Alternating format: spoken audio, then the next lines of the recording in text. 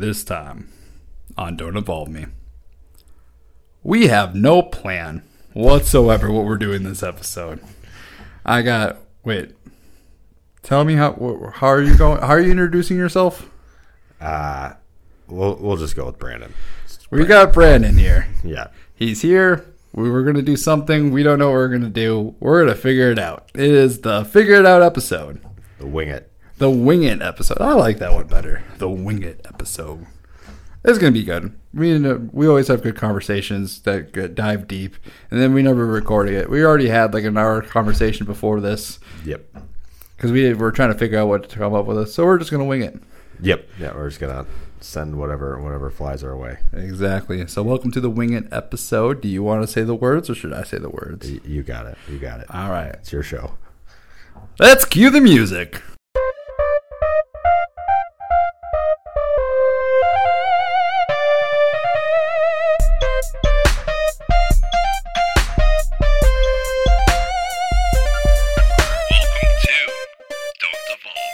Alright, welcome to Don't Evolve Me, the place. Like Ash catching Pikachu, we don't evolve, we just level up. Welcome to the Wing It episode. It's been decided, we're calling it the Wing It episode. We have an idea, but we have nothing written down. Please welcome Brandon Klein. Hello. Thank you. I need like an applause or a studio. We might be moving studio, or a soundboard too. That involves money. We might be changing studios too. We were talking about that. Yeah, I think that would be pretty cool. Especially for setting up, like, for recording. Yeah, a cool space where we can, like, it'd be video. Except I gotta move the wall back out there, though, too. Yeah, it'd be worth it, I think. Especially if you got, like, a couch or something like that. I think that'd be really cool. I'm just worried about people robbing the place. You got locks. Yeah. You can put an alarm on it. Oh, yeah. It also costs money. Yeah. Anyway. Yeah, everything costs money. Welcome to the Wing It episode. And we're going to start it off with normal. Brandon, let's show me your wares. Brandon, you got no wares. No wares. No wares. Pretty naked. Basic. Yeah. Actually, it's pretty basic. I'm like, I remember seeing your shirt. I'm like, I think I have that shirt. I think I have a design like your shirt. This shirt? Yeah. I like this shirt. It is nice. It's kind of chilly out today, so I figured I'd bust out the long sleeve. I don't know if it's long sleeves. I run hot, though. I'm always cold. I'm always hot. Yeah. My daughter's like me, too. Like, we're at her daycare, kids were sick. And so I was feeling her head. I'm like, she feels a little warm. My wife's like, she's always warm. She's you. She's always warm. I'm like, oh. A furnace. That's fair. She is. I remember, like, back when she was, like, cuddling. If you ever, like, have kids or anyone listening, if you have, like, if you're not a parent yet, when you become a parent, really, really enjoy the baby cuddles early on. It don't last long. It really doesn't. Because once they start crawling and start moving, at least, like, I know it changes for kid to kid because their personalities are different. My kid, at least, is just like, I don't want to cuddle. I want nothing to do with you. As soon as she's able to move on her own, she's on her own. Oh, yeah. Well, now as she's in this, like, gray area where she's just like, I don't want to cuddle with you, but I want you to hold me. But as soon as you hold me, I want everything around. So I want to leave you. But if you leave me, I'm going to cry until you pick me up again. Yep. Wants everything. Her cake, and she wants to eat it too. Exactly. But yeah, I just remember, like, cuddling with her and falling asleep and then waking up and, like, I'm sweating. Like, I'm sweaty. She's full of sweat. Like, this is just gross. A fireball, yeah. She is like a little fireball. I'm a fireball. She's a fireball. Anyway. Sapphire. And Sapphire usually runs cold. Yeah, well, that's good. That's a good combination then, at least. All right. So, I don't have much wares. I have my Pokemon trainer hat. I have a pink shirt on. I've worn this outfit before. Real Men rock pink. I agree. It's one of my favorite colors. It is. It's a nice color. Yeah, I like bright colors. That would explain your color choices with a certain project I don't think you want to talk about yet. Yeah, we can talk about that later. Okay. I'm interested. I saw the designs. I can't wait till it's in full scope. Yeah. Oh, yeah. But moving on, because there's a little bit mystique and mystery. Yeah, we'll leave that up for All right, discovery. what have you been nerding out on? I have been playing the Pokemon TCG for the last, like, 2 weeks, pretty much nonstop. I played a lot of Yu-Gi-Oh! I played a lot of Magic. This is my first real endeavor into Pokemon. And it's a really refreshing change of pace compared to the other games. It's kind of nice. Yeah, it's a much slower paced game, just in comparatively, because there's no chance to lose on the first turn like there is in the other two games. Yeah, like where the person, like your opponent can have like a really good turn and then boom, they're just win. It's a win for you. There's nothing you can do. Whereas in Pokemon, like, since the way that you win is by getting prize cards, by drawing all your prize cards, and you can only really, like, best case scenario, you get like 3 maybe in a turn. Yeah, that's you have team 6 cards, right? Nope. So at the beginning of the game, you draw your hand, and then you put 6 cards from the top of your deck in a face down pile. Yeah. And every time you knock out one of your opponent's Pokemon, you get to draw one of those cards. Yep. And then once you draw all of them, you win. That's how you win the game. Yeah. But there's one card. There's like a team up card where if you beat the team up card, it's super powerful. But if you beat it, you get 3. Oh yeah. There's a few. They've done quite a few different like variations of like special versions of Pokemon. Yeah, like there's V Maxes. Those are in right now, and EXs. They've also had GXs, which aren't in right now in standard. Tag Team is not in standard right now. Oh, yeah. I think I was thinking Tag Team was the 3 one. Yep. Tag Team GXs, those were big. Those are all 3 ones. Fuck standard. Yeah. I don't have money for standard. Well, actually, I'll be honest. Pokemon is by far the cheapest of the 3 TCGs. You could build like a top meta deck for like $40 and be like ready to go to a tournament. Nice. It's like actually super affordable. I really like when those companies do that. Yeah, no, it's weird because they did the thing that Yu-Gi-Oh is decent at it. They're not as good, but they're a lot better than Magic as far as just like you have these base versions of almost in Pokemon of pretty much every card. There's just a base version that's not holographic, it's not rare, whatever, and those are usually really cheap. And then there's like their full art foil, rainbow foil versions, and those can be really expensive. Yes. And that's cool because that gives people that want to like trick out their decks or spend a lot of money, they have the options in those chases. Yep. But for the people that just want to play the game, they don't have to spend such a big investment in order to be at that top level. Or the collectors who just want money and they have that market. Buy out the entire store that do it. Yeah, there's in Pokemon there's also a very interesting thing as far as value. They call it the waifu tax. Okay. Which is kind of a thing. In Yu-Gi-Oh, it's kind of a thing on some cards that are like anime waifus. They kind of just have a higher price tag than they probably should. Yeah. Just because they're like people like them for their collections, nerds, and But in Pokemon, it seems to be even more strong because they have full art supporters, and a lot of them are like female waifu Pokemon trainers and stuff like that. And those cards.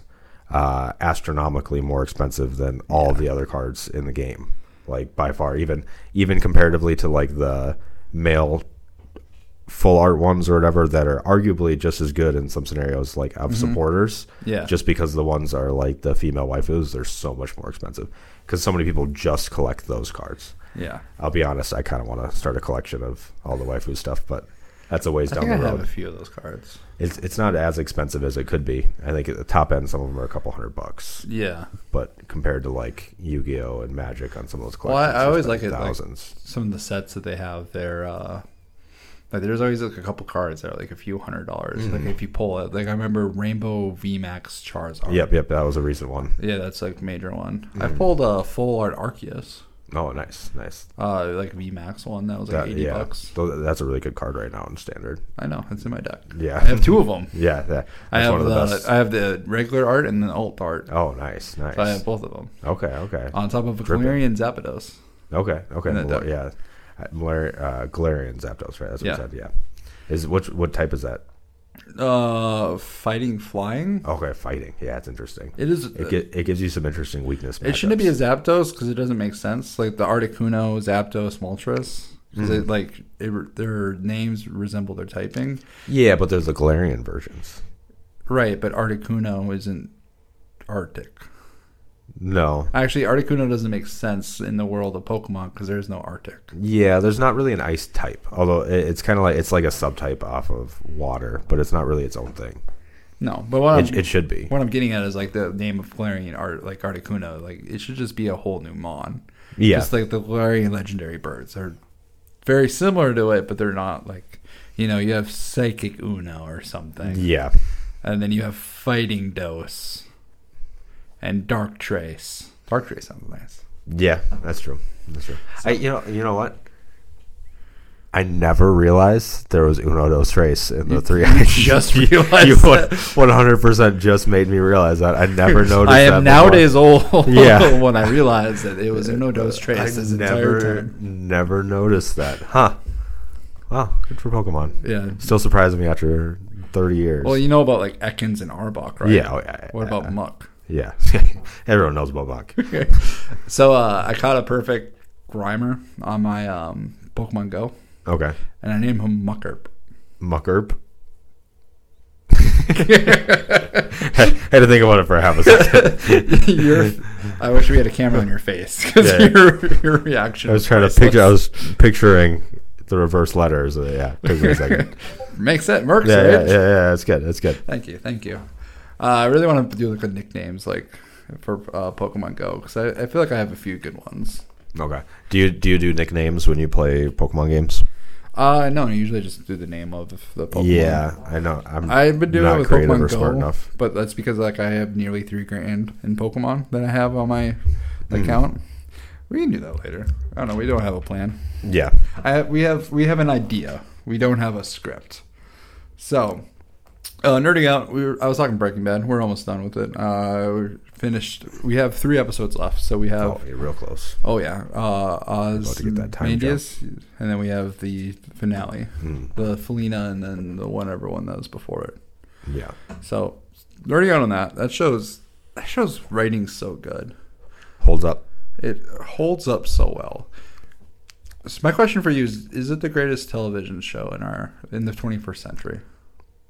My question for you is, what would you consider to be better? What would be the competition? Well, so there was this talk too. So The Wire and Sopranos are always up there. Have you watched either of them all the way through? No, I haven't. So there's those 2 shows. I feel like that right there just says it, that they're not as good because I haven't seen them. Because you haven't seen them. Yeah, they're good. I've seen a lot. And then there's Succession recently. Yeah, I feel like it's still too new. It's up there. Yeah, it's in the I'm sure it's conversation. really good. Wait. You gotta wait till it finishes. Someone also put think Mad Men in the conversation too. I've seen most. I never watched the last season of Mad Men. I did really enjoy that show, and it's a show I'd like to go back to. I want to go back to it as well. I like John Hamm quite a bit. He's pretty good. Is Is that his real name?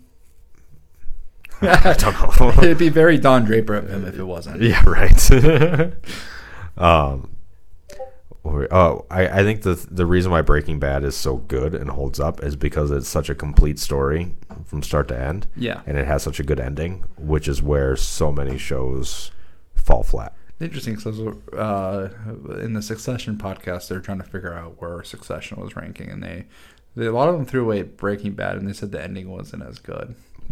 Breaking Bad has the best ending. It's a little bittersweet.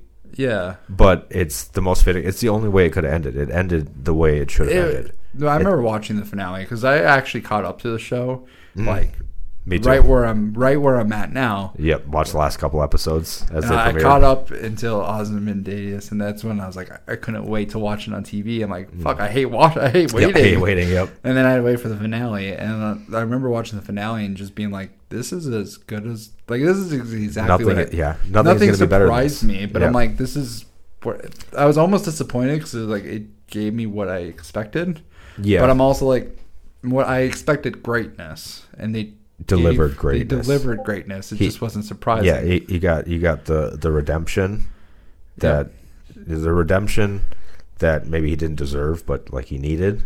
Yeah, and then he got his just desserts that he did deserve in the end. He did die, but he didn't face punishment, which is what a lot of people.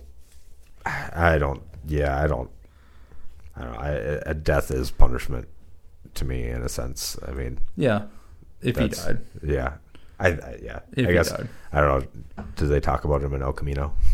I've never seen that movie. You should see it. It's not. I would say out of the 3 projects, it's definitely last. Yeah, I mean, it's hard to say like it's not because of the fact that like Better Call Saul is a show, Breaking Bad is a show, and this is just a short movie. This is like a Netflix movie. Yeah, where actors are very much aged out of their role. Yeah, got Jesse Plemons. Yeah, he gains so much weight, which is fine. Like it's fine. It's just you go back to play, like he looks way too old. Oh yeah, I mean, especially if you're like watching the show and then you immediately watch El Camino afterwards. Yeah, and they do flashbacks after, and Aaron Paul just looks old. Yeah, oh yeah. It's a little jarring, but I'm glad that they told the story. It's not good. Yeah, or no, it's not okay, great. If there was something that Breaking Bad was missing, it was some sort of better resolution for Jesse. Yeah, and that's what they delivered. Yeah, so they delivered a resolution. That's good. So, and then that was the one thing. I mean, he got saved, but he didn't. It ends with him just driving. Did you watch all Better Call Saul? I haven't seen the last season. Ooh, okay. I can't ask you this question. Yeah, because the question is which is a better show. Yeah, and I've heard some debate, but I think Better Call Saul is a better show in terms of like writing. In terms of like, it's weird because like it's a better show, but Breaking Bad is a better premise. Yeah, I mean Breaking Bad is such a every man like can see themselves being Walter White. Yeah, every man in like a dark fantasy kind of thing. In that desperation, they feel like okay. When I first watched they want to feel like they could do what had to be done in a sense to to provide for themselves. It was kind of it was definitely a dark fantasy like power game show.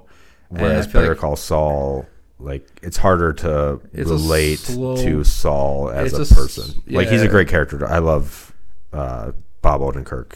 He's one of my favorite actors by far. And it's I love the show. Slow burn character study. Of multiple characters, and there's so much like lawyer stuff in it too. Yeah, which I could see that being a turnoff. Some of that, I mean, I find some of it's very interesting. It is, and the legal stuff and whatnot, especially when it comes to like the loopholes and things, like dancing around the law. But at the same time, some of it is like, a lot of like courtroom scenes or like executive office scenes and stuff like that, and it can be really like hard to relate because it's, people can't be like, that's my everyday life. I'm dealing with the head honcho lawyers and my crazy brother who's. I really like the show because for the fact that like it starts out slow because we were talking Game of Thrones earlier today. Has one of the best beginnings of any show ever. Better Call Saul. Yeah, by far the first case that he takes as a public defender defending those kids. Oh yeah, yeah, it's so funny. It's so messed up. I want to rewatch it because I'm watching Breaking Bad. Do you remember what I'm talking about? No, I don't. The very first case. It's some kids that broke into a morgue and cut the head off of a cadaver. Yeah, and then proceeded to do things to it, and he's trying to defend them, and then it turns out they recorded all of it on video. Yeah, and that's how the show. Case? No, I don't think so. I don't believe so. But that's literally how it starts with that court case. I remember vividly. I will say, like Breaking Bad. Here's the argument that I have for Breaking Bad being the best show in the 21st century. Again, we did no plan in this episode. We don't know where this is going in this whole episode. Winging it, just talking about whatever comes to mind. Two ADHD people talking whatever goes to mind. Oh yeah, we can go on any tangent. Literally. Right now it's Breaking Bad because that's what I've been watching. The reason why I think it's one of the best shows because it's one of the best shows because, as you say, every man can go. It has such a casual appeal to it, and not just in a casual appeal. It has a casual appeal that keeps you going. It is one of those great shows that you watch it and you keep going. You got to see how it ends. It has so much intrigue. You're like, where does this go? It leaves you wanting more and more and more and more. And even when the show ends, you want more. Which is Better Call Saul. Which you get Better Call Saul or El Camino. I don't know if they're doing a fourth project. I really fucking hope they do. Yeah, I'm in. Like that universe is so interesting.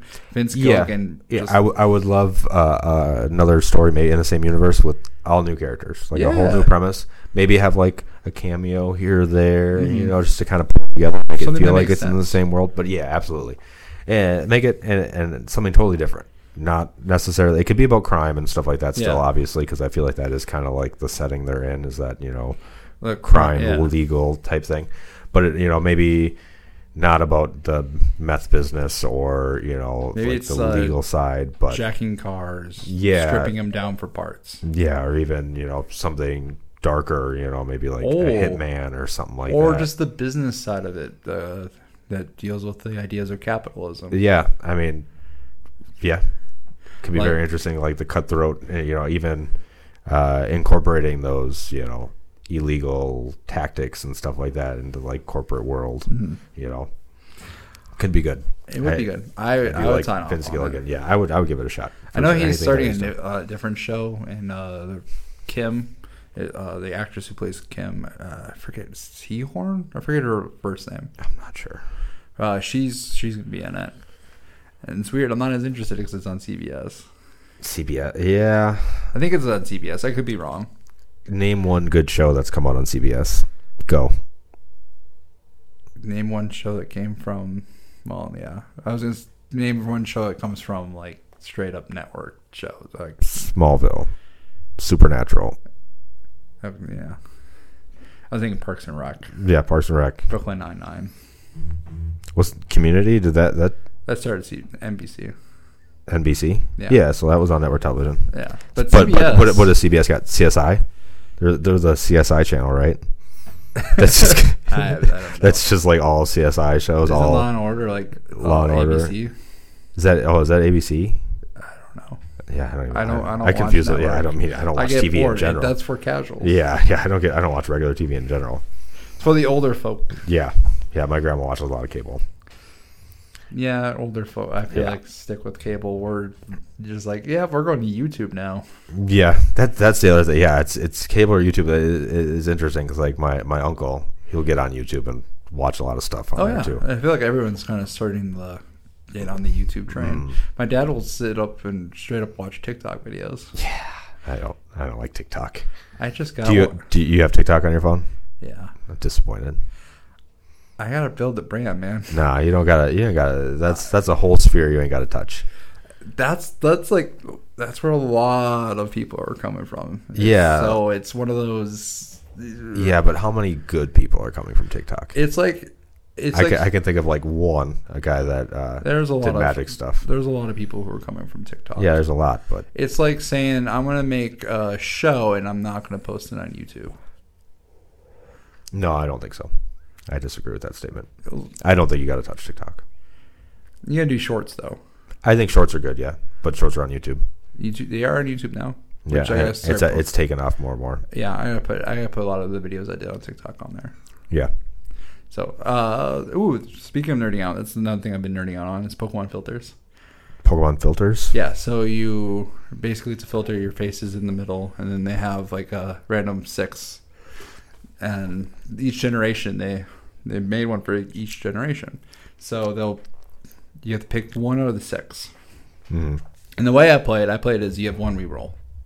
Okay. One reroll, just because it put more strategy to it. So you get one reroll, and then it does like a simulation through whatever gems of that generation. So I don't have Gen 1, but there's Gen 2, and you have to play all 16 gems. Okay.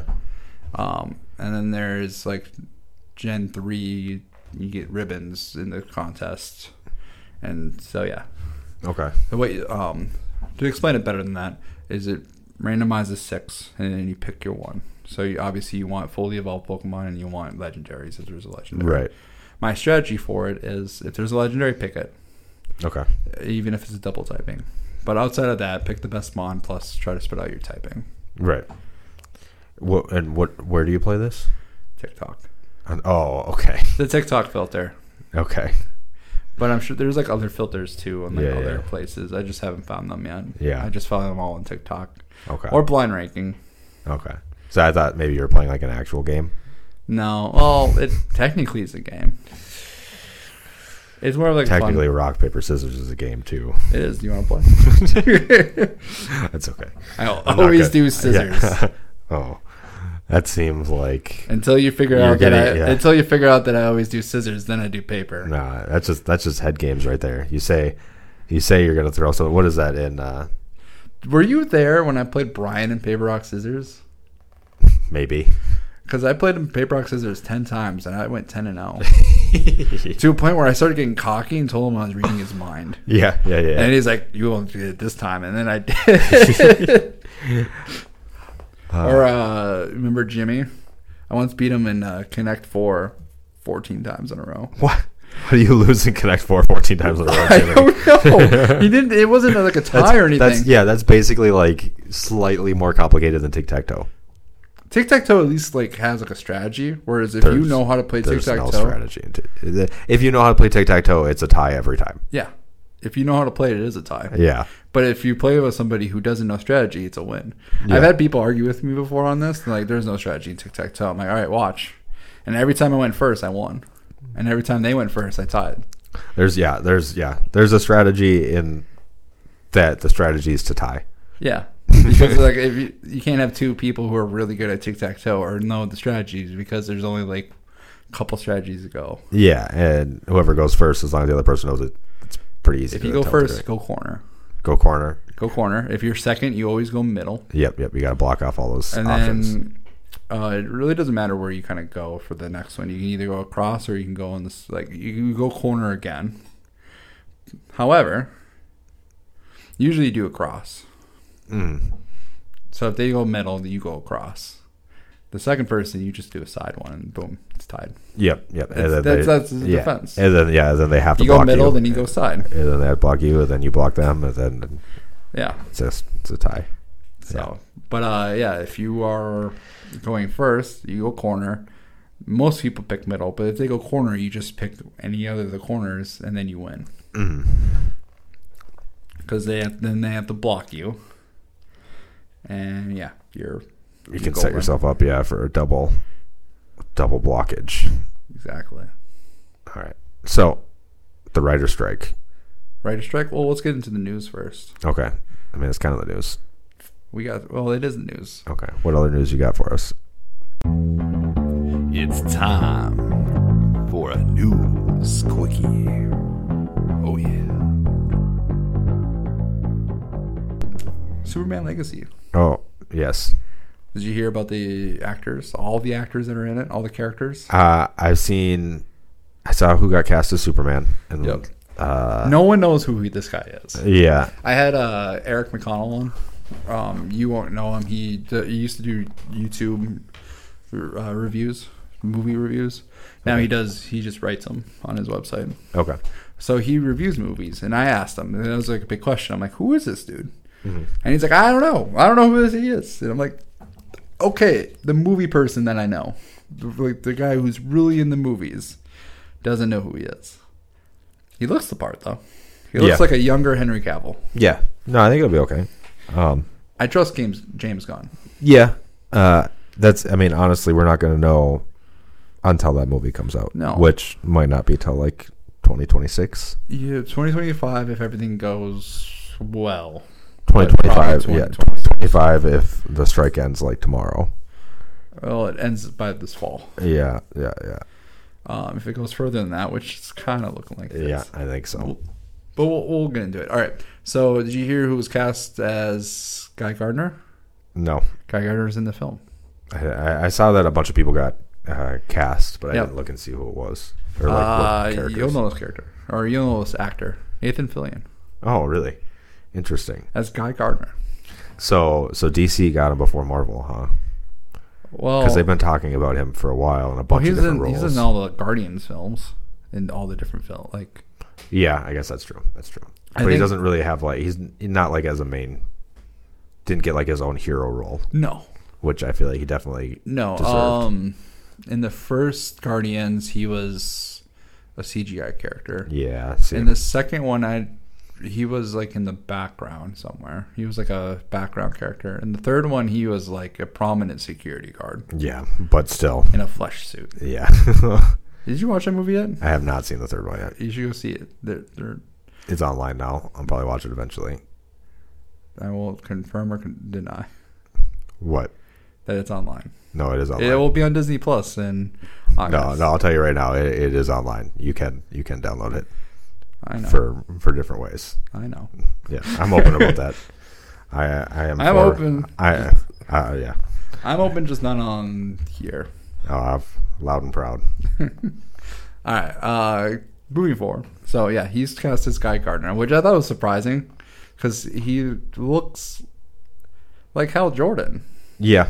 And I'm like, because he's older, Nathan Fillion's older. I'm like, out of all the Green Lanterns, I expected him to be Hal Jordan.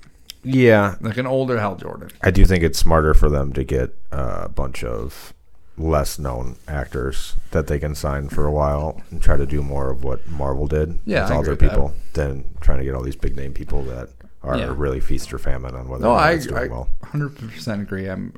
That's why I like the whole Superman casting. I'm like, I don't know who he is.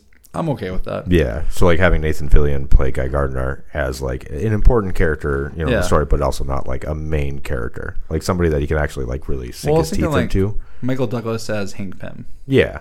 Where he was very much a character who, he's a character that everyone loves or loves to hate. I should say with Ant-Man, but he's past his prime, so he's still in the story, but like the younger version, the legacy character takes over. Yeah. So I'm like thinking like when Nathan Fillion comes across as a Hal Jordan, and I'm like, Hal Jordan is the first Green Lantern from Earth. Mm-hmm. Well, at least canonically. So, where's Guy Gardner from? Is he not human? He is. Does he get picked after Hal Jordan? Oh, okay. He's like the fourth. I didn't realize they picked so many people from Earth. Yeah. There's like 6 now. Yeah. It's kind of ridiculous. Because Guy Gardner's been around for a long time. Yep. He's like one of the OGs.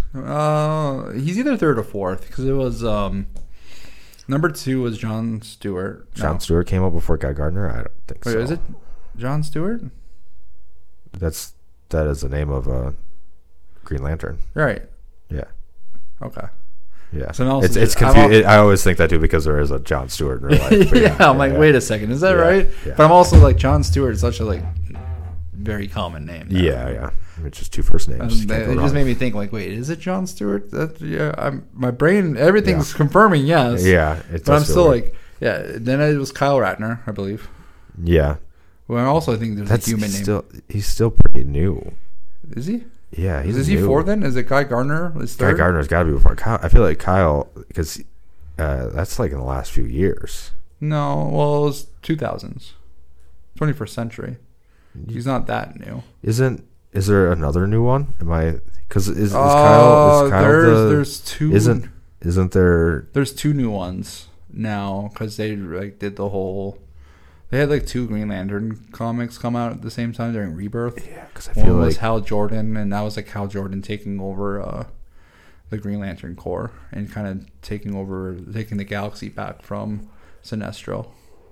Okay, and that was actually a really good comic book series. And then there was like the Earth's Green Lanterns, and there was like Jesse. I want to say Jesse Bates, but I don't think that's right. There was like 2 of them, and one's like a Latina girl. And I forget what the dude was, like who he was. I never read the comic. Okay. So there's a lot of Green Lanterns. But that's how comics works now. They have a lot of legacy characters. Yeah. But anyway, Nathan Fillion, Guy Gardner. I forget who they casted as Hawkgirl, but Hawkgirl's in it. Okay. She's relatively new. She's like 21, Hawkgirl. I'm like, perfect, cool. To me, Hawkgirl being added, it's like, yeah, it's cool. Yeah, I'm not like excited for it. Guy Gardner, I'm excited just because it's his first time, and Nathan Fillion, yeah, he's great. He's great. He's like you put him in the superhero role. I'm happy. Yeah, I feel like he really hasn't had his chance to shine. But I think he can play a good, goofy, kind of funny guy. I think he'll fit the role well. Just hope he gets enough.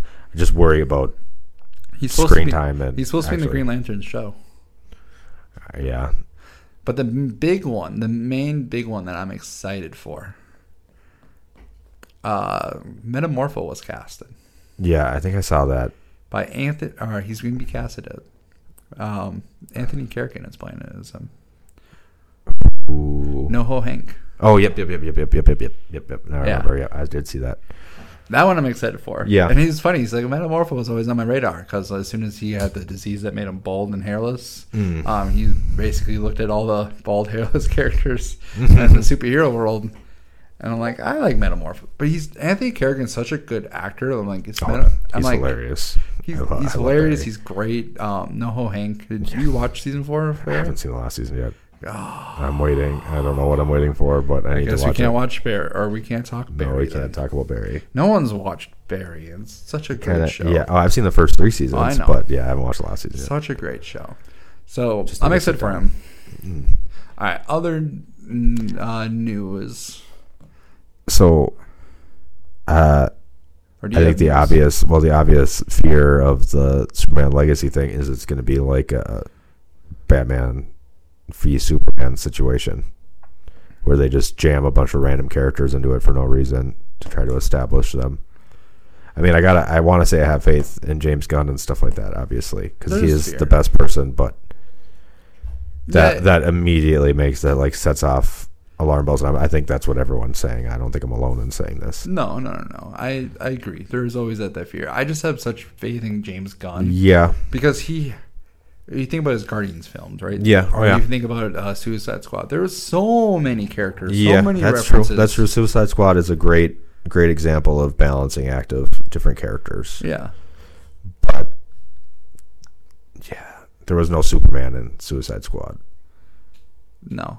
There was no, like, real central protagonist by design. Well, that's the question is, what is Superman Legacy about? Yeah, well, hopefully it's about Superman, because that's kind of that's the worry, right? Is that it's not. Yeah, there's like, I understand the concerns of it. There's all these different, like, heroes and stuff. The question is, like, how big of a role they're going to play. Yeah. Are they going to play a big role? Is it a team-up film? I'm curious who the antagonist is going to be of Superman Legacy. But I feel like the antagonist isn't going to be as important. See, I don't know. I feel like that's where Marvel and a lot of these have fallen flat so hard so many times over. Because the antagonist? Yeah. Maybe I'll go that route for our episode. Yeah. I had this idea. I mean, obviously they have some very good. I mean, Loki and Thanos, very well done. Pretty much every other villain in the Marvel Cinematic Universe. Hold up, not every other villain. I said pretty much, but what you got? Okay, first, Vulture, Spider-Man: Homecoming. Okay. All right, I'll give you that one. There's another one. Yeah, he's got a good story. Is it another Spider-Man villain? No. Okay, what's the other one? I still don't think he's not like he wasn't like it wasn't a defining thing though. Like it was well done. He was really well done. He's my friend Eric, when he was on, because we were talking films, he was saying that it was his favorite. That's his favorite villain in the entire MCU, and I was like, he's definitely the most relatable and, like, realistic. His motivations were explained well and believable, and yeah, he was done well. And the twist at the end, or the twist in the middle of the movie, where he's the father of the girl that you like is like, oh shit, yeah. So I mean, it is very reminiscent of Gwen Stacy though in Spider-Man. A little bit, yeah. The whole, yeah, but it's still no. Yeah. Okay, who's your other? Eric Killmonger. Okay. Yeah. Okay. Yeah. I can't argue with that one. But okay, so we got 4 villains. How many MCU projects are there with villains? Okay. Yeah. 40 something? Yeah. Marvel's 40 something? I wouldn't say they have a Marvel problem, because there was that whole talk of Marvel problem, right? They have a villain. They had a villain problem. Yeah. Well, they definitely have a Marvel problem. A Marvel problem. A villain problem. They had a villain problem. And I think, like, initially they did. Yeah. And I think Phase 3 corrected that. Hela. Eric Killmonger. Yeah. Jake Gyllenhaal, Mysterio. Not amazing, but... Yeah, okay. So there are some better ones, but they're still not, like... Phase 4 is not doing justice. Yeah. I don't know. But I'll give you that. There are some, when you bring up Mysterio and stuff, better than some of the other ones. But I think that is also just a point that the Spider-Man movies are just kind of a step above a lot of the rest of the Marvel movies. Marvel Spider-Man movies. Yeah. And he also has better villains. Yeah, well, in general, yeah, Spider-Man does. I will say that in general, superhero films struggle with its villains. Yeah. Because I just watched The Flash, and that's also available too. Yeah, Yeah, I'm not going to see it. I don't want to watch it. You're not even... Not even a little interested. You should. I think you should. I think it is worthy of watching it. I saw the clip with the scene where it shows all the different like cameos from the other worlds and stuff like awful. that, and that was the worst thing I've ever seen in my life. They could not CGI Nick Cage. Dude's still alive. Like, I get it, like the other ones, it was like, okay, whatever. I get it. It doesn't look great. But then they showed me Nick Cage, and I'm like, the dude is alive. I saw Nick Cage in it, and I was like, and I heard the story that he was CGI. I'm like, wait, what? Why? Not only that, and not only that, it was honestly like the most just like fan servicey disappointing scene. They could have actually had Nick Cage in the movie, and that would have made me see it. The fact that he's not even in it makes me. Nick Cage would have been a selling point. I'll say that. He's my favorite actor. Here's what I want to say about The Flash, because I gave it a 4 on my ratings. 4 out of 5. 4 out of 5. 4 minus. You haven't watched it. You can't say shit. I don't need to watch it to tell you it's not that good. No, it is. It starts out really good. Arguably, it starts out as like a 4 plus 5 minus. It was great. It was like, what happens to the Justice League on a normal day? They answer that question. They show that. And it was exciting. The effects weren't great. Yep. But I think like the effects for the most part, I just watched the Star Wars prequels and Star Wars prequels came out 20 years ago. I know. But what my point is, like, and they're hated by everybody. No, they're coming back. Well, yeah, just because Star Wars has gone even more down. What I'm saying is, like, the story it goes on. Yeah. Even with the effects are horrible. Flash, they have moments of really bad effects. They had a lot of moments. I've seen a lot. They have a lot of moments, but there's also a lot of moments where you're like, you kind of just get over it. The ending, the movie starts well and gets bad. See, that's a horrible. I'd rather it start bad and get good. Yeah, normally. Yeah. Like it starts out really good. It starts out like if you're a Flash fan, if you are a comic fan, you're gonna enjoy it. It's an enjoyable movie. Mm-hmm. And then you get towards the end, and it's like, wait, why are they fighting this war that they're in? And then it kind of becomes nonsensical. However, Ezra Miller should be canceled. It's one of the weirdest not canceled moments ever. Yeah. He's fucking good at this film. Like, he's amazing. His performance is a 5. Yeah, I mean, he's a good actor. I'm also pretty sure he plays an autistic Barry Allen, and I also wouldn't be surprised if he's autistic himself. I think that people that are maybe sociopaths are particularly good actors. Yeah. Yeah. Yeah. He was really good. Yeah. I know. I believe he's a good actor. I don't know. There was a point in this film where I cried, and this is actually in the ending of the film, because he portrayed it just very, very well. And I was like, I teared up. I was like, this is emotionally, like, this is great. He's doing well. I mean, the plot's dumb at the end. It is literally just Flashpoint, though. Yeah, I don't think you can fail on the CGI anymore. I don't think that any movie can survive that anymore. I think it failed. I think it failed. I think people would say it failed. I don't think it would. I would say it failed. The director's whole, like, oh yeah, we did this on purpose, is kind of, no, it's just bad CGI. No, yeah. There are some parts, especially towards like that part of the movie where they do all the fan servicey shit, and like the little bit before, this is slight spoilers, so if you don't want to hear this, skip 2 minutes. We'll probably be talking about something else. When he goes into the Speed Force at the end of the movie, and they show a bunch of like images of what happened at the end, or like what's been happening in the movie, and it's like CGI people, and it looks. You ever go to a wax museum? Yeah, it looks like a wax museum. Yeah, it's creepy as fuck, and like, why are you showing it this way? Like, that's really bad. And even if it's purposeful, because sometimes I ask if it is purposeful or not. I'm like, it looks bad. I think if it's purposeful, then it's even worse. I think that is even less of an excuse. Well, I don't know. Like in the new Barbie movie, they had a map that had a lot of people were pissed off about. Vietnam was pissed about. Yeah.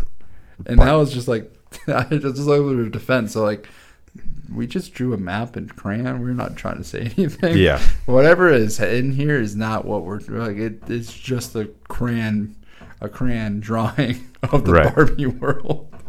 Right. And that, I'm like, that's where I like, deflect if it's on purpose. I'm like, it depends how meta it is. If it's like a meta, or if it's, Barbie, for example, in crayon form makes sense because kids would make the world. It's a kid's toy. Yeah. I mean, yeah, but I don't think that the Flash can get by, especially after how long. I mean, how much time do they have to work on this movie? How many times did they go back and keep working on this movie? So I watched The Flash before Across the Spider-Verse. Okay.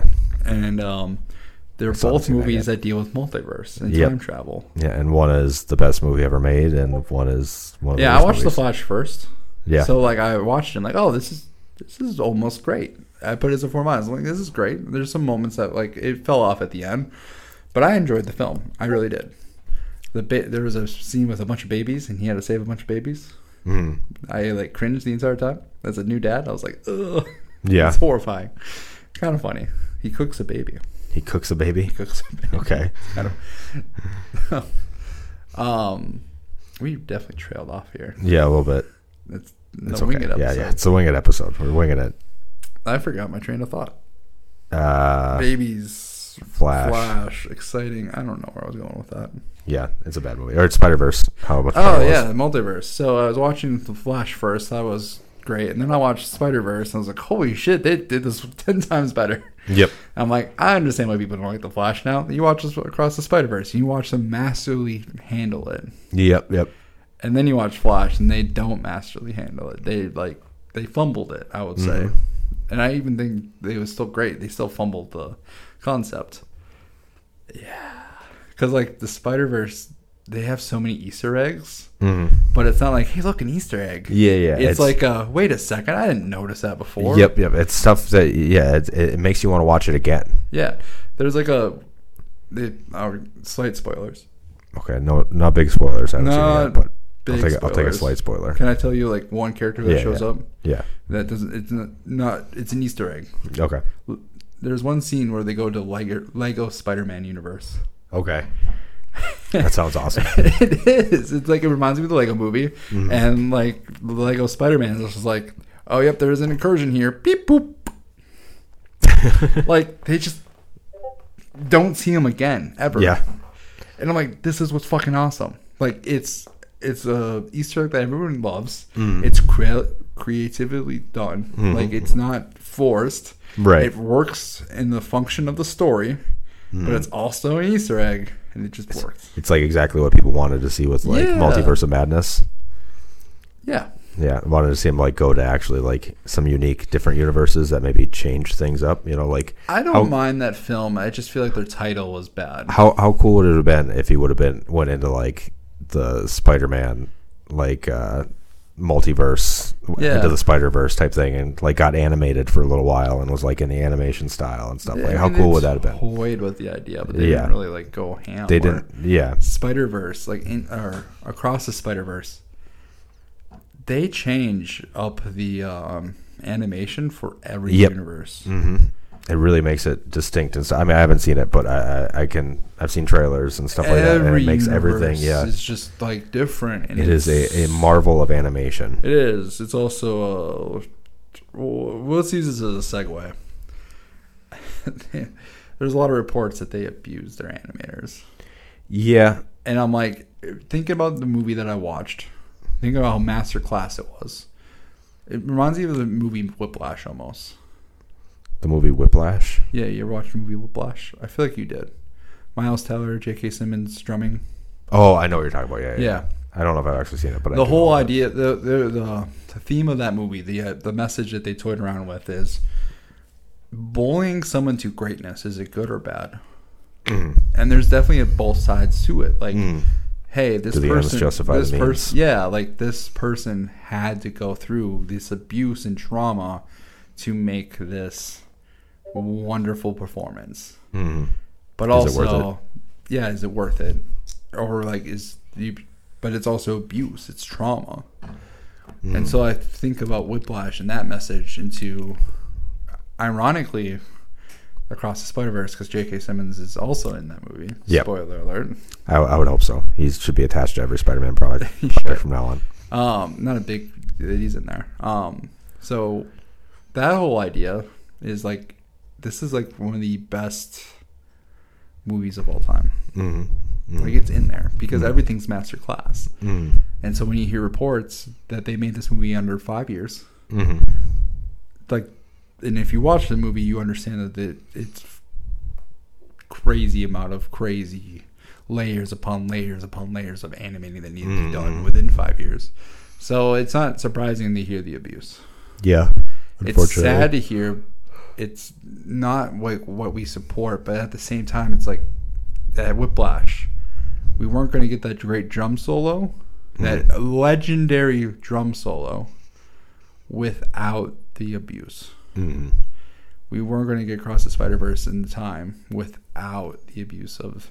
And I'm not saying the ends justify the means, but I will say the means were, or the ending was amazing.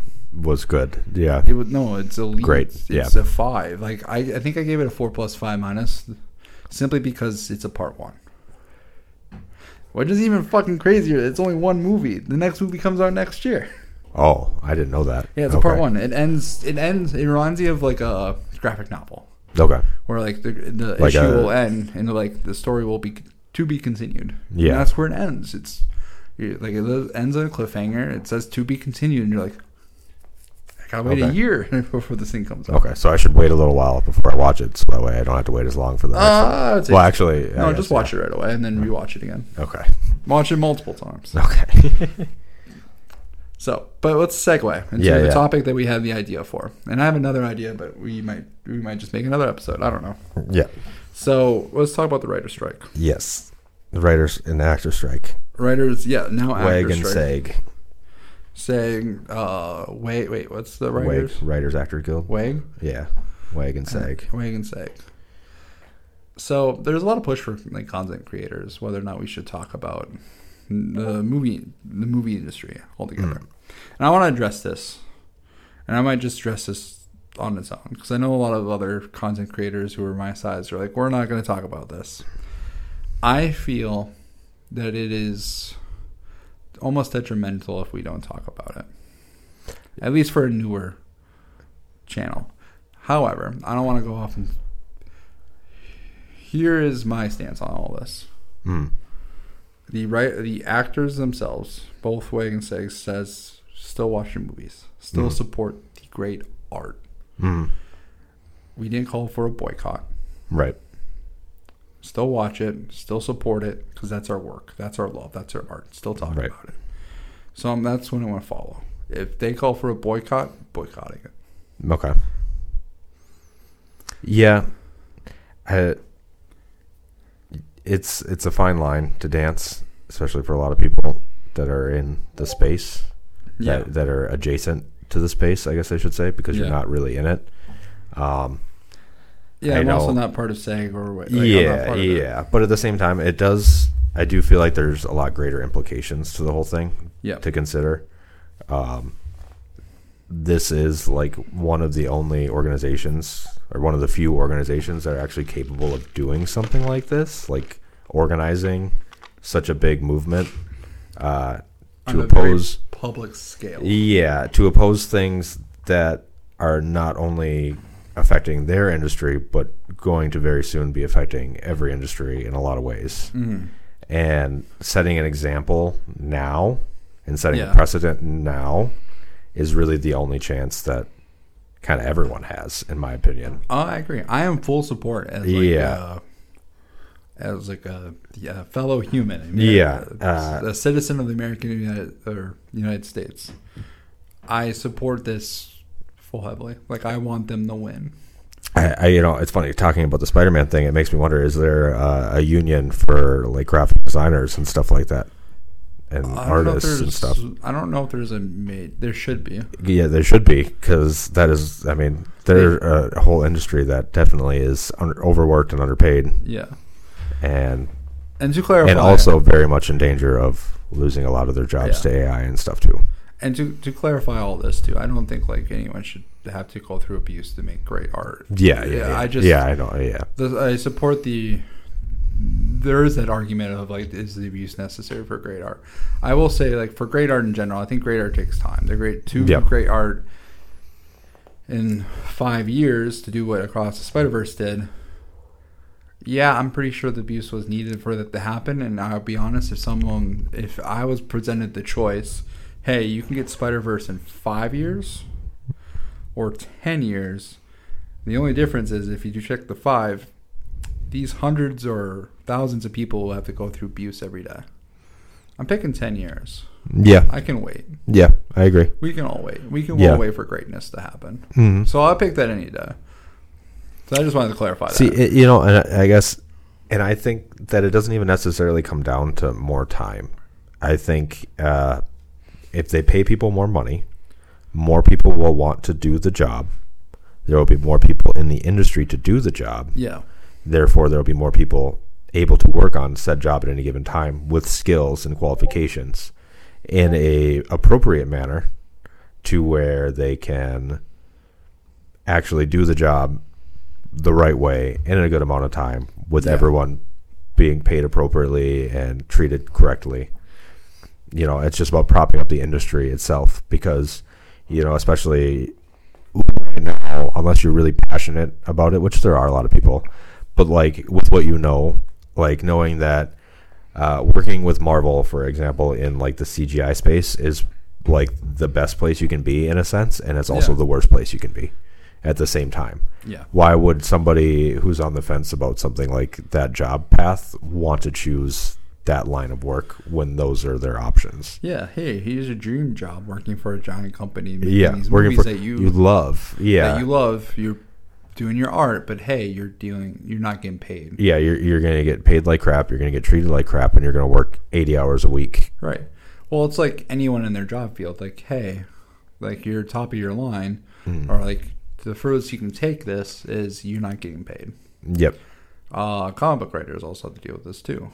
Like they're like some of the bigger ones, they get paid royalties, but for the most part, they're not. It is absurd to me how little respect writers get. Yeah. In the whole world of things, when it is so very obvious the impact that good writing has. What? We have a little friend on the microphone. Is there a friend on the microphone? Oh yeah, it's on the cord. I didn't see him. It freaked me out a little bit. He's coming after me him really fast. I flick him on you. Oh, sorry. He's gone now. We're good. Are you still recording? I don't know. You flipped the cord. Yeah, we're good. Still picking up my mic. I think we're good. Okay. Back to what we're saying. I think the fact that we don't appreciate good writing when it very obviously makes a big difference between like a show like Breaking Bad and Game of Thrones. Yeah, and then the ending of Game of Thrones. Like it's obvious. That's a pretty good comparison. Yeah, it's the obvious where of Game of Thrones and the ending. It's pretty obvious where the writing, and I mean, obviously there's other factors too. It's not just like the writer has full say. I think that is also another issue in the industry, from my understanding, is just that writers that create this work, they then sell it to a studio or something like that, and then they have no more say on it at all. Which, in a sense, I get it, but if you're willing to pay somebody because they wrote something that you liked enough to want to make something out of it, it seems like it might be a good person to keep around in order to ask questions, to do rewrites, instead of hiring somebody else to rewrite the script that they already wrote. Well, let's go Avatar: The Last Airbender, that franchise. M. Night Shyamalan was making a movie, and initially he had the creators of the show on, and then he kept missing every single feedback that they had, and they left. Yep. They're like, oh, you don't need us because you're obviously not taking any feedback. Right. Where is that movie now that ranks today? The worst movie ever made. It's a 1 minus. I can't finish that movie because it's so fucking bad. I've never seen it. Never want to see it. Yeah, here's the thing. I went to see it. I'm like, I know this movie's bad. I'm going to watch it for laughs. I can't. I'm just too mad. Yep. I'm like, how do you ruin such a great, one of the best series? Yeah, and like stories. It's a hard story. It's probably a hard story to put live action. Oh yeah, especially into a movie. You could at least make a meh movie. Yeah. I mean, you could at the very least. I think the problem with a lot of these things is they try to take a story that's told over 5 seasons of a TV show, or even over a season and a half of a TV show, and they try to compress it down into the time frame of a movie, and it just doesn't work. No, it doesn't. Some things need to be told as long form stories. So I have another idea that kind of like that would have been a perfect segue into that, but I kind of want to still finish on the writers. Yeah. Overall, I hope they pay the writers because it's bullshit that they pretty much cut them out of streaming. Yeah. Yeah. Like, 100%. They transitioned to streaming. Like that's just the world transition, and instead of continuing the deal and moving that deal into streaming, they're like, yeah, we're just gonna take the money. Yep. Yeah, I'm just gonna pay you less now. Yeah. We're going to take this as a win. We're going to keep these revenues, and you're going to get paid less. To the point where writers can't afford to. Like, it's such a bad move on the executives and the producers. Like, it's such a bad move on their part because here's the thing: if the job doesn't pay well to do it, why do it? You do it out of love. Exactly. And there are people that will. There are still people that just love the game. Yeah, you're shutting off a whole field, and even there, and so many people that may love it and be good at it.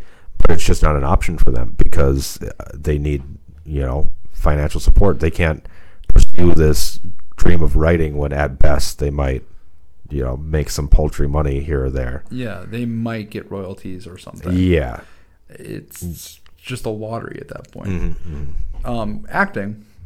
Now, a lot of people are like, oh, why are big name actors getting mad over this? Like, they don't understand it. Yeah, it's not for the big actors. It's for it's for the 95% of actors who aren't big names. It's for the guy that plays the cashier at Starbucks. Yeah, or the old lady that plays the old lady at a grocery store in the background. Yep, that's got 2 lines. Yeah, and doesn't do a whole lot. Or doesn't have any lines. Or just the fact that background actors deserve to. You shouldn't have things stolen, like your likeness stolen. Yeah. Oh, absolutely. That is paid the most. Off for a very that low is amount. Like everyone says, straight up Black Mirror. It's hilarious that Netflix just released that episode of Black Mirror, and then they come out with this, and it's literally like Netflix is, one of the companies that are behind, they're one of the studios that's doing it. Yeah, and they literally, it's just, I was watching something the other day, and they were just talking about how funny it is that, I think it was Hassan talking about how companies and stuff, they don't care if you're being like negative towards them. Like you can be, work on Twitch, like you said, and talk as much bad stuff as you want about Amazon, because at the end of the day, you're still making them money. Yeah. They don't care that you're being negative and stuff because you're not actually affecting the bottom line. In fact, you're actually making them money. Yeah. And the whole any press is good press. Yeah. Yeah. And it kind of falls into the same category, I guess, that it doesn't matter that, it doesn't matter like that they're being bad or being seen as like these big evil greedy companies because the Netflix thing, because they're making money off of it. Yeah, they care about the bottom line. They're still making money. Cool. Yep. Yeah, so they can release an episode of Black Mirror that's literally showing the dystopian future that they are trying to create, unironically, and then still asked to create that future. Let's segue to that.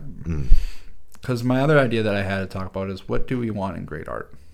What do the audience want? What do me and you want in great art?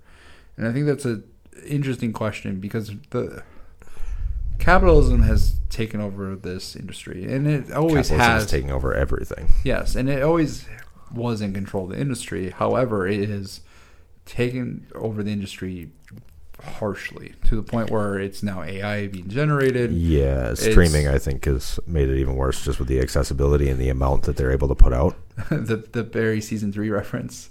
Hey, your show is a 98 Rotten Tomatoes, but the algorithm doesn't like it because there's not enough buzzwords, so we're gonna just cut your show is just canceled. Yep. As soon as the release day happen. Yep.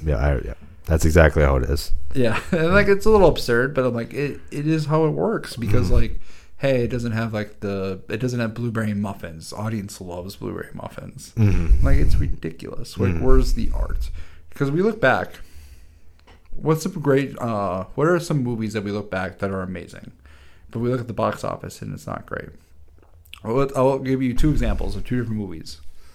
Avatar, not the Last Airbender. Avatar. That movie made lots of money, right?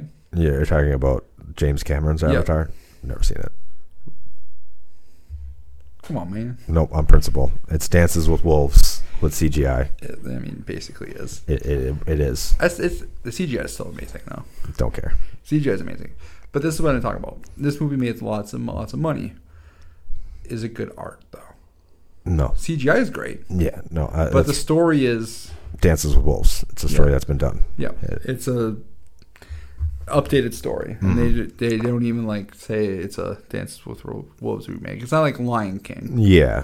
Or, like, Lion King is like Hamlet, but it's such a... They put their own spin on it. It becomes its own thing. Yeah, no, it is almost beat for beat Dances with Wolves with aliens. Yeah. So... But that's my point. Is it great art? CGI is great, but overall the story is meh. Now, another movie that did horrible at the box office. Blanking on the name. I hate it. Judge Dredd.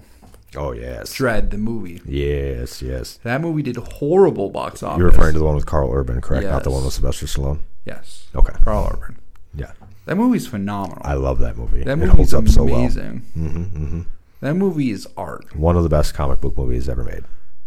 But that movie didn't sell. So it didn't get a sequel. Yep. And I know, like, these movies are expensive to make, so there needs to be capital gains. But how many times are you just like, man, I wish they would just make this great art? Yeah, for the love of the game. For the love of art, for the love of, like, telling a great story. So I always had that was kind of my idea of, like, what give me a property and try to think of, like, the best story that we can come up with it. Fuck capitalism, fuck the money aside. You know, I do think that that's where a lot of independent films and stuff like that do come into play. Yeah, because they are willing to take a lot more risks and do things that may or may not work and may or may not appeal to a wide audience. I think that's the biggest thing, is just always trying to appeal to the lowest common denominator. Always trying to get as many people as you can interested in it. Which is why Breaking Bad's amazing. Yeah, when it's not everything is meant to be enjoyed by everybody. Yeah. It shouldn't be. You can't design things that everyone's going to enjoy. People are too different. Jeremy Johns made a joke that I thought was hilarious because he was reviewing Barbie. And he's like, this movie's definitely in my target. I'm definitely in the target audience for this movie. You know, he looks like a greaser in his leather jacket. Talking about the part. Which I actually think it is, ironically, in his target audience. It's definitely going for, like, 30-year-olds, I think. Actually, I want to watch that movie. Yeah, I don't think... It looks meta enough. It looks like the Lego movie. I'll wait. You'll wait? Yeah. I mean, I have to wait. Yeah. But getting into that, the whole art. If you had to make a movie for art, how would you make a movie? It'd be a horror movie, I'll tell you that much. You make a horror movie? Oh, yeah. I think horror is the best genre of movies. I think it's the most creative. Ooh. It's the most free. It's low budget. Yeah, exactly. It's the most expressive and able to do things and go places that other movies can't go. That's fair. I have a love-hate relationship with the horror genre. Okay. So I know a lot of people love the horror genre and, like, they'll watch every horror film. Oh, I don't. I mean, there's good horror movies and there's like every bad genre. Horror. Yeah, and then there's good bad horror movies, and then there's just bad horror movies. I like the good horror movies and the good bad horror movies. But they're just good that you can laugh at them. Yeah. The ones that are so absurd. Those movies are fun. Yeah, exactly. I will say so the much movies. Fun. The movies you can have the most fun with horror movies. I agree. Especially the most ridiculous premises. I love the premises of horror movies, but sometimes I don't like the execution of a lot of horror movies. I don't like the tropes that horror movies. So when the horror movies are doing the thing where they dumb it down to the lowest common denominator and try to appeal to as many people as possible. Yeah. Yeah. Or, like, they just do the whole group of teenagers. They do the teenager things. And, bad teenagers, kill them all. I will say there's not a lot of movies like that anymore. It's not really it was an 80s slasher. Yeah, that was... obviously, down. Yeah, it's definitely died down a lot. I mean, there is some stuff now and with younger people and stuff like that, but the whole... I think the slasher genre in general is a lot more dead than it used to be. I mean, Scream 6 just came out. That's like trying to reinvigorate it, but I can't. I heard the movie was actually pretty good. I've heard. Yeah, I haven't seen it yet either. Scream was always one of those movies that kind of just it redefined. It redefined the horror genre when it did get to that point where it was so boring and stale. Yep. It was the movie that reinvigorated the horror genre. I do like Scream. I like certain films, like Cabin in the Woods. I was just going to say, that's funny, because I was just going to say, I think Cabin in the Woods is like the more modern day together. No. We did see it together in theaters. Yeah. I remember seeing it for my birthday. Yeah, I think I seen it twice in theaters. I saw it with you. So you were with me and my girlfriend at the time? Yeah, I think so. That sounds right. I remember we definitely seen it together at one point. Cabin in the Woods I love. I got an argument if it's horror or if it's sci-fi. I'm like, it's both. Yeah, that's the other thing with horror is like it's just like it's such a broad thing. Like it can be anything. You know, you can have like faith-based horror. Mm-hmm. You can have your sci-fi horror. You can have like your cosmic horror, which is my favorite. You can have your slasher horror. What is your favorite? Cosmic horror. Cosmic horror. It's a little. I consider it a little different than sci-fi horror. Well, sci-fi is like. Sci-fi is interesting because sci-fi is like horror, but in a different degree. Yeah, like Alien is. Well, some people will be like, "Is that sci-fi horror?" I'm like, no, Alien is technically sci-fi by default, by the definition of sci-fi, but it's also like it is horror. I think Alien 1, I think is a horror movie. Yeah, Alien. I know. Aliens. I think the second and third one does get more into the sci-fi. James Cameron did Aliens, right? That was James Cameron that did Aliens? Maybe. I know it was somebody, but I feel like... Best film. Yeah. Scott Ridley did the first one. Yeah. I know David Fincher did the third one. Yeah. You think the second one's the best? Yeah. I think you're probably right. And it's not a horror film. It's literally just a sci-fi film. It's a sci-fi action film. It's with horror elements. I mean, I think like the survival aspects of it, I think it just kind of lends to the horror feel and the atmosphere. I wasn't as scared in the second one. The first one was like terrifying. They played it very claustrophobic. Didn't show the alien a whole lot. Mm-hmm. It was good. And then the third one was I recently watched this series, the Alien series, the first three. I think I also watched the fourth one too. Yeah, I watched the first four. Okay. And I watched it recently, and I wanted to do a video on it. I kind of want to do a state of review on Alien, simply because it's such a interesting series. Mm-hmm. Because you have 4 directors with very different visions, all 4 different visions trying to tell a story with the same actress in it. Mm-hmm, mm-hmm. And somehow it works, and it doesn't work at the same time. Yeah, it does and it doesn't. I mean, like as a franchise, like I wouldn't have it any other way. The fact that you're able to, the fact that the movies are so different, too. Yeah, they are. They're all all right, elite directors. Scott Ridley, amazing. Alien was his big breakout.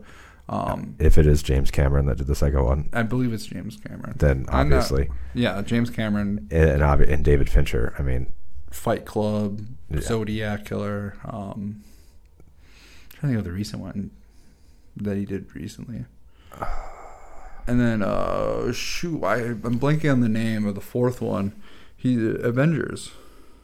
I don't know if he Buffy the Vampire Slayer. Yeah, Joss Whedon. Yeah. Joss Whedon. I don't know if he directed it. I know he wrote it.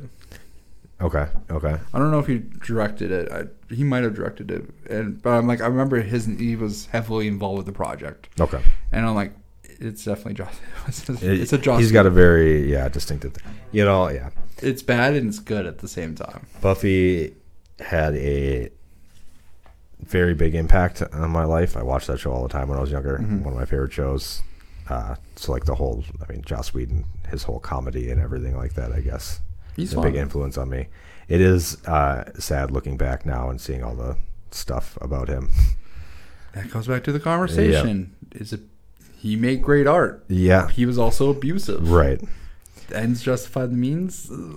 I gotta believe that you can make good art without the abuse. You can. And if that's possible, then I don't think it's excusable. It's fair. It's a good point. It's a solid point. All right, back to the topic though. Yeah. So horror is your favorite genre of making great art. I actually have I'm trying to go back in the conversation. You ever watch It Follows? No, but I have never seen the movie, but I am familiar with almost every horror movie, so I do know. It Follows. You should watch everything about it. I was told my sister gave me the recommendation to watch it. Okay. Or she gave Sapphire the recommendation, and Sapphire was like, she's a huge horror fan. Okay. Cool. That her comfort movies are horror movies. It is Chapter 2 specifically. I watched that movie a lot of times. I grew up with the book, grew up with Stephen King. I get to the point where I'm almost like, I'm not like sick of it, but I'm like, do we have to watch this? Yeah. I'd be curious to see what the next one is in 5 years. But It Follows is interesting. Supernatural did a episode based on the same premise. And I remember watching the episode, I'm like, they're just copying It Follows. But the premise is like someone curses them, and like this figure, this thing that no one else can see except for those who are cursed can see, and it will constantly follow you, and if it gets to you, it kills you, and then moves on the next person on the list. And all you have to do is you have to have sex with more people. Yeah. And I'm like, it's like sexually transmitted demon. Yeah. And I'm like, this is a freaky like premise. Like you're always gonna die. Like the inevitability of it. Yeah. So it's like it just put my whole like, what would I do in this situation, right? And like horror movies can do that. Yeah. There's also that's where it gets bad though. It's like when your characters are stupid and they make stupid choices. It's like I like horror video games more because you are the person making the choices. Yeah. To me, that's more terrifying. I agree. I agree. I mean, I don't get scared of horror movies, but I do love them. So I have another premise for a horror movie that I wanted to do. I have a few of them that I wanted to do. I wanted to make a horror zombie, and maybe I shouldn't talk about these. I probably won't ever get to do them. But I always wanted to write this one. So I'm going to give you a couple premises of things I would like to do in horror. Okay. I don't not always the biggest fan of it, but I've always thought about doing it because if you're right, there is so much you can do. You can do anything in horror movies, and it's a the suspension of disbelief. I like the genre. I just don't like the execution and the hype of the genre because I feel like a lot of people hype up trash. Yeah, that's why. That's where my criticism of horror. I blame Facebook and TikTok for that. I just. For all the it's all those hype marketing things that have come out the last like 5 years where they're like, oh, this is the scariest movie I've ever seen. Every month there's a new scariest movie. I couldn't finish it. People are collapsing in the theater. It's all just clickbait. I've never seen it. And then I'll watch it. It's not scary. It's just it's just all jump scares. It's scary. It's just trash. Like I don't Paranormal. Like jump scares. The first one is great. Yeah, it holds up. Much everyone after that. I was never interested in it. I watched the first one and I enjoyed it. I like great stories in horror. Yeah, there's just not like great stories. I think the reason why Paranormal Activity 1 specifically was so good is just because it was different. Yeah. It was shot so like well and so dirty that it just felt so real. Oh. It was very, very reminiscent of the Blair Witch. Yeah, that's what I was going to say. Blair Witch is one of those movies. When it first came out, I tried watching Blair Witch and I was like, I don't like this movie. It's not well shot. Yeah, that's on purpose. So. I know. Yeah, I know it's on purpose, but I'm like I couldn't get through with it. But I understand. So you're not into the found footage genre, you don't think? I like Cloverfield. I've never seen that one. Never watched Cloverfield. Yeah, there's a whole universe. I've seen all the sequels. But you never watched Cloverfield? No, too much shaking. It is a lot of shaking. Sick. Yeah, running around, found footage running is too much. It is. As us kids, when we watched it, we're like, "Oh yeah, this is awesome." Yeah, As you're an adult, you're like, "Oh, I just want to vomit." Yeah. Okay, so here's my premises that I have. Oh no, it went black. Are we still recording? Looks like it. It looks like it. We never took a break. Well, too late now. Yeah. I'm like blanking on the. Oh yeah, so the musical, zombie musical. Okay. So the premise of this zombie musical. This is like every zombie movie, right? Okay. College kid comes back to town. Notices everyone's fine, but everyone's like happier. Like they're singing songs, like they're whistling. Okay. But what's happening is everyone's turning into zombies, but not just any zombies. zombies that sing musicals. You got me already, because I was just gonna say the best genre of horror movie subgenre. Yeah, comedy horror, black comedy, dark comedies are the best, and that's what this is. And the whole idea is like, as the movie goes on, you see people singing along as they're killing. Yeah, like la da da da da da, like stab, stab, stab, and like throughout the movie, people that you run across are slowly singing more and more and more. And towards the end of the film, there's going to be a group of college kids. I had this written down where like beat by beat by beat, but I don't quite remember it. It's been a while since I looked at it. Her high school, the female is the lead. Her high school sweetheart lives next door, all the common tropes, best friend. They go save her best friend, and they walk in and they hear him singing, and they're immediately panicking. Happy singing, by the way, because all these zombies are happily singing, and they've just become more violent. Okay. And like they notice, they try to get their families out because like, there's a music zombie virus, and they go to their families and like, hey, we gotta go out. And like, why, honey? And they hear the bum, bum, bum in the background, and like, where the fuck is that music coming from? And all the family coming down the stairs, like like the son and the dad's coming out of the garage, and all like, bum, bum, bum, bum. Come here, daughter. Join the family together. And they're just singing. They're panicking. Yeah. But they're running away, and the family's like chasing after them with knives, and they're all like, "Come join the family fun." I like that. And like neighbors all coming, and I'm thinking like the very last scene, because like at that they all have to hide out at night, and then they're trying to like escape the town from the zombie virus, and they can just hear singing in the background. Singing, cars crashing, chaos, people screaming, but at the same time singing. It's like a mixture of dread on top of happy music. And I'm thinking like the last juxtaposition. And I think like the last scene is them running away, and literally the entire town is chasing after them, and it's just one big musical scene. Okay. Yep. Just a continuous shot. And the movie ends with them getting cornered. And then like their family's just like bump, bump, bump, bump. And like the movie fades to black. And then after credits scene, it just opens up again. And then you open up and see the two main characters singing and dancing. Singing and dancing all happily. Yeah. And boom, that's the movie. I like it. And that one. I think I wrote that one when we were working at McDonald's together. Okay. I will just put this out as a disclaimer that we are not trying to pitch writing ideas to scab other people. just throw that out there. Yeah, we're not trying to take an opportunity. No writing will be done. No. I will not take over any writing roles. Yeah.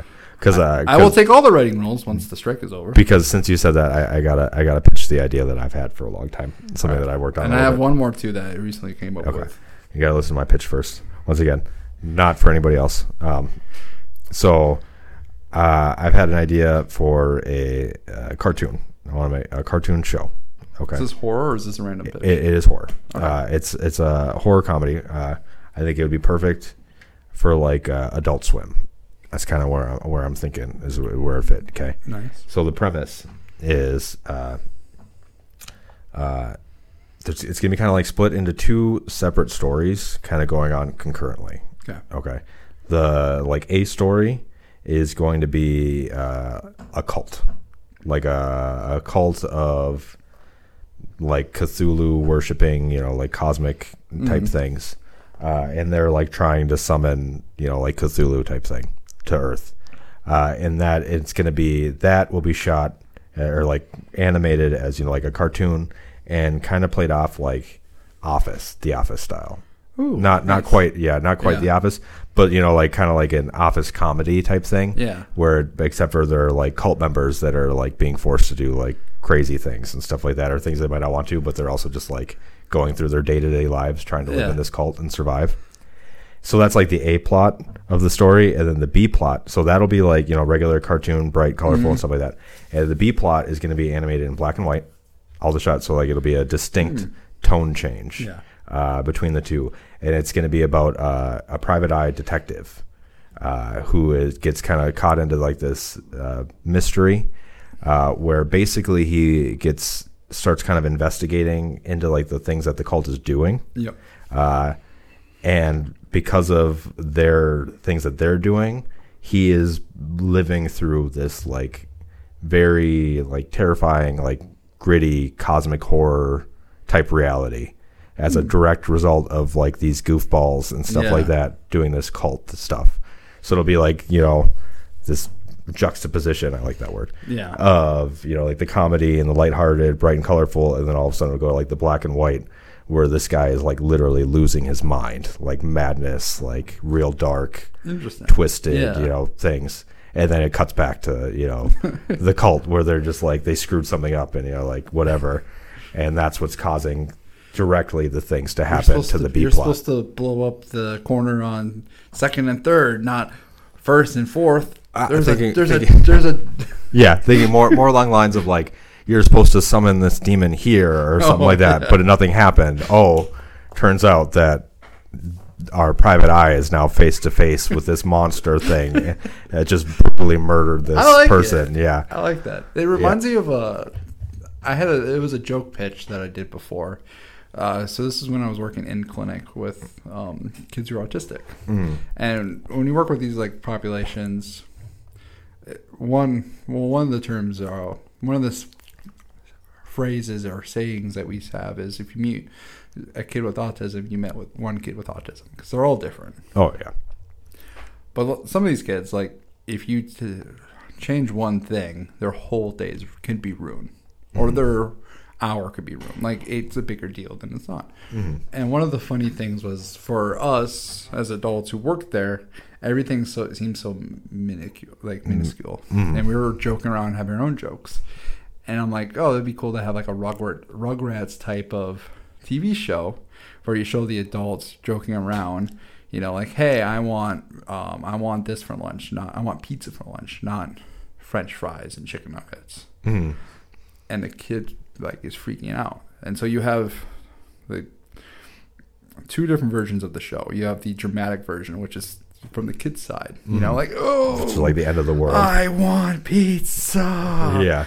And like it's shot in this like very dramatic format. And then like you go into the adult world and you have a kid going like, I want pizza, like throwing things around. Like, oh shit, what the fuck's wrong? Yeah. And like it'd just be cool to have like that juxtaposition where you have like two different viewpoints. One's very serious, one's not. And that's what your pitch reminds me of. Yeah. And I'm like, I love it. I love the idea of having like, a casual look on crazy cults. And then you have somebody who's dramatically like, I have to deal with these monsters. And then you meet the monsters and they're just, I'm assuming a lot of them are incompetent. Well, so incompetent and like doing the job correctly. Yeah, well, I think my plan is to play the detective side of the story very straight. Yeah. And very serious and stuff like that. So anything that he encounters and anything from his perspective is going to be very terrifying and horror or whatever. Yeah. Not really a whole lot of comedy in that. The comedy would come from on that side in the absurd like bleakness or like I said, I love dark comedy, black comedies, like things where like when somebody just like dies out of nowhere and stuff like that, that'll get me laughing all the time. Like Pulp Fiction. So my writer brain is already going in your universe and I can just imagine like you're a detective dealing with like some horrific monster, some like let's say like a demon dragon or something, and he's just like, oh my god, and he's like ready to go deal with it. Even what monster would summon this type of thing? And then switch to the other world. Like, all right, who's the fucking idiot who summoned the demon dragon? That was me, sir. Yeah.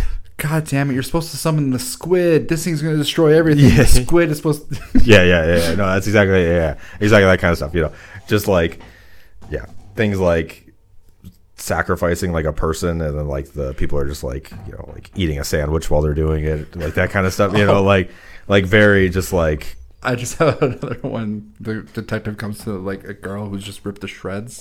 That was the first episode. And he's just like, oh, these fucking goddamn animals. And he's like, sir, did you get the memo that I sent you last night? What memo? You didn't get the memo.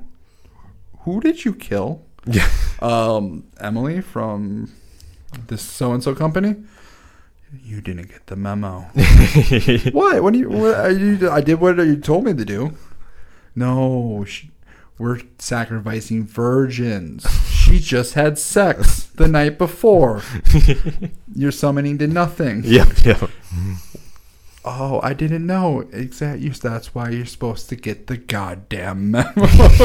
Yeah, I think there's something very comical about playing something like a cult, like having it structured like a corporate office, like very much like it's underground and stuff like that. Yet it's very much like, like straight up the guy from Office Space, like coming over, like, yeah, I'm gonna need you to turn in that papers by 4 here. Yeah. Oh, Bill, what are you doing today? I got to torture some individual on level 9. Oof, torturing on a Monday. Yeah. Yeah, well, it just won't give us the information we need. Yep. I love it. I love that pitch. If you need help writing it, I'm in.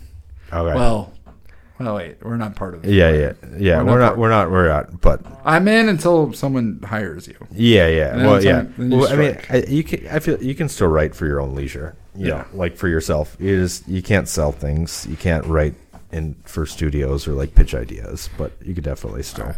I have one more pitch, and okay. then we can call the Wing It episode over. Okay. Because we can go forever. You could go. And I have a limit at 2 hours, and we're almost there. All right. Good. So I mentioned It. Yes. And I got this idea watching It. Okay. So the show, or not the show. Well, technically, the first one was a show. It's a TV movie. Okay. So the story of It, the movie of It, is he's an evil entity, right? Godlike figure, or a demon-like figure where you can shape to many things, and he needs to feed every 30 years or so, and he feeds off fear. So he shapeshifts to create as much fear as possible before eating his victims, right? Terrifying concept. Absolutely. But I had the thought, what if you did the opposite of that? Yeah. Like what if you done happiness and joy? Hope. Instead of like... Yeah, so like hope. So I'm thinking like opening the movie. You have like this new person in your life who's... Let's use streaming. Let's use podcasts. Let's use like our industry.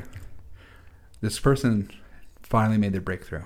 They're signing a deal for YouTube for extended rights for streaming. Super happy, and his success all started happening when he met Bob. He finally had his breakthrough. He signed all the papers. Everyone's cheering happiness. He's ready to go. Like, yeah, my thing's about to happen. And I couldn't have done it all. It's all because of you, Bob. And he's like, you're right. And then everyone else leaves the room. It's just him and Bob. And Bob out of nowhere just eats him. I do like that. So just imagine like the whole movie. Like you have a group of characters, like the losers. Maybe they're just adults this time, like teenagers, people trying to find their own. And they're trying to build their own thing. They're trying to be successful in a greedy capitalistic world. And somebody new comes along. And he props everybody up. And they kind of realize who it is when their friend dies. And they realize, oh shit, we have somebody who's doing this on purpose. And imagine it's a story through like their lives. They constantly have to be worried about the person trying to prompt them up. Yep. And how fucking terrified would that be? Like, hey, you did a good job today. Yeah. What?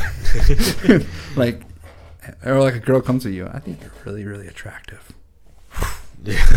Just freeze. What? That would be a very bleak existence. It would be a very bleak. And that's why, like, it's so, like, fear is terrifying, but once you understand, like, how because in the movie that's how this works. Spoilers for it. Apparently. Yeah. Like as soon as you figure out how it works, just like in real life, right? If somebody lies to you all the time, or they're trying to put you down, and you realize they're like a narcissist, for example. A narcissist comes up and they try to manipulate you. They lie to you and try to fit you the purpose. Think of Walter White. I don't know if he's technically a narcissist, but he does a lot of manipulation. Yeah. As soon as you see through it, their power is gone. That's how it works, right? But think about the opposite. A person that hypes you up. Right. In many different ways. And tries to like make you be successful so they can feed you. Mm-hmm. You know, it's very much like the witch in the woods. Right. We're gonna feed you up as much. Gretel. Yeah, we're gonna feed you up as much as possible, so when I eat you, it's gonna taste delicious. I don't know. I don't have like a whole story to it, but like just the concept. It's an interesting concept. Yeah, I think it would be a little hard to execute. How so? Just like how do you? It's just such a long form story. It could be. I mean, it could be told in a short amount of time. I almost. It's like such a long form story that I almost feel like it would be better off being told in a short format, if that makes any sense. Because there could be such long periods of not. I don't know. Yeah. You can't build you need an instant hope. Plot. Yeah, you can't build instant hope like you can fear. Well, that's the thing. You can't just put them in a position where you have no choice but to to face it and not be hopeful. Well, imagine somebody who's successful on many fronts, and you and that you're successful on many fronts, right? And this thing happened in the past, but now you're successful on many fronts. You thought you beat this thing, just like in it, but then it comes back. Or maybe it's you hit a point and you're too afraid. It's prompting you to a certain point. You hit this level of success. Now I'm coming for you. Yeah. But you don't know what that level is. Yeah. That could make it more interesting. Because then you're struggling with how do I continue to do things? I want to keep living my life and doing better, but is this next opportunity? Is this going to be the one that causes me to die? But also, where is the entity coming from? Yeah. Where are they prompting me up? Think about a person. Think about you being successful on multiple fronts. You're married, happy, married with kids. Your kids are successful. Your wife is successful, or your husband, or whoever your partner is. They're successful. You go to your job. You're successful in your job. You have a side project, also successful. And this entity enters your life. And and you're aware of the entity in your life. Imagine that fear. And also the fear of you don't want to lose. Yeah, exactly. Yeah, you don't want to not be happy. It's almost like you could, instead of it type entity, more like a djinn. In a sense, maybe somebody that a magical type thing that can bring luck, but then there's the consequences that come in the end, kind of thing. Yeah, like a genie. Yeah, so not necessarily magically propping them up by literally great success and fortune and stuff like that. They'll just find a lottery ticket that's a winner kind of thing because of this. But it comes to an inevitable point when once your luck hits its end, it comes to claim its bounty. Exactly. And you don't know when that luck is going to run out. That is interesting when you flesh it out a little bit more. It's it's fucking terrifying, especially if the main character is already successful. Yeah. And the entities in your life, you're where does it come from? And you don't know who the entity is. Is it your kid? Yeah. Is it your wife? Is it your best friend and your side project that's going well, your podcast? Is it your boss at your job that you're successful in? Who is it? Yeah. So that's why I really love it, because it's a fear and hope. It's a fear of happiness. It's I don't know. I don't know why. It's an interesting concept. No, it is because if you're afraid to be happy, actually afraid to be happy, then that's no existence to live. No. Well, you might already have the ending. Yeah. Lose everything, and you're just shrivel up into a ball of fear, and you don't do anything because that's your only option. Or you become like a Buddhist, like minimalist. Well, how many people, if they know that entity is out there, would take that life over? Like, what do you mean? Like, would... Like, for example, like, we live in this society or economy now where, like, a lot of people are feeling they're feeling the downside of capitalism. Like, if someone offered you the idea of, like, hey, you'll be super happy, super rich, super successful for 5 years, and then you die. It's literally making a deal with the devil, like a street corner. How many people wouldn't Crossroads do that? Devil. Who wouldn't, like, if they knew that entity existed, who wouldn't take advantage of it and then try to, at the end, when their time is up, try to run away from it? Yeah. Would you do it? Would you make a deal with a demon at a crossroads? 10-year deal? Whatever you want. Happiness works. That's a whole different movie, though. If you're like actually making the deal with the devil. Yeah, I know it is. But would you? Would I? Yeah. Offered you everything you ever wanted, but in 10 years, your soul's going to hell for the rest of eternity. No. Would you believe somebody if they said it to you? Fuck no. Yeah. No. But what, isn't that how people would get tricked, though? Right? Yeah. Like somebody comes up to you and is like, hey, I'm the devil. I'm going to make you this deal right now. I'll give you everything you ever wanted, but in 10 years, your soul's mine. You're like, oh, yeah, sure. Shake their hand. You're like, yeah, whatever. Oh, yeah, if like someone did that. Yeah. Well, yeah, I mean, that's just realistic. That would be your response, Sure, whatever. Yeah. Yeah, I'd take that deal. Make me rich. Not expecting, 100% not expecting it. And then all of a sudden, oh, that was real. Everything is going really well now. And now I have this deadline on my life. Yeah. Interesting concepts. That's another movie. That's like a similar concept, slightly different. Yeah. This is more of an entity that feeds off of it, whereas this is a deal with the devil, which is a trope in many movies, but I feel like it's not. It is in like a more nuanced way. Yeah. Not so cut and dry. There's not really. I just think of Supernatural because that's. They do that a lot of Crossroad Demons deals, but oh yeah, and then they try to figure out a way out. Yeah, of it, and they never do. Spoilers. Yeah. Oh yeah, spoilers for Supernatural. All right. Well, I think we should call it for the Wing It episode before it gets too long because we can go in 2 or 3 more hours if we wanted to. Probably. So, all right, Brandon, thank you for the Wing It episode. Maybe we'll Happy do to be here. Wing It second episode. I don't know. We'll see what happens here. I don't even know. Oh, it's 1. Yeah, it's 1 o'clock. Yeah. Lunchtime. Yeah. All right. Thanks for everybody for listening. This was Don't Involve Me. I'm Jake Sherbing. Brandon Klein. Yeah. We're out.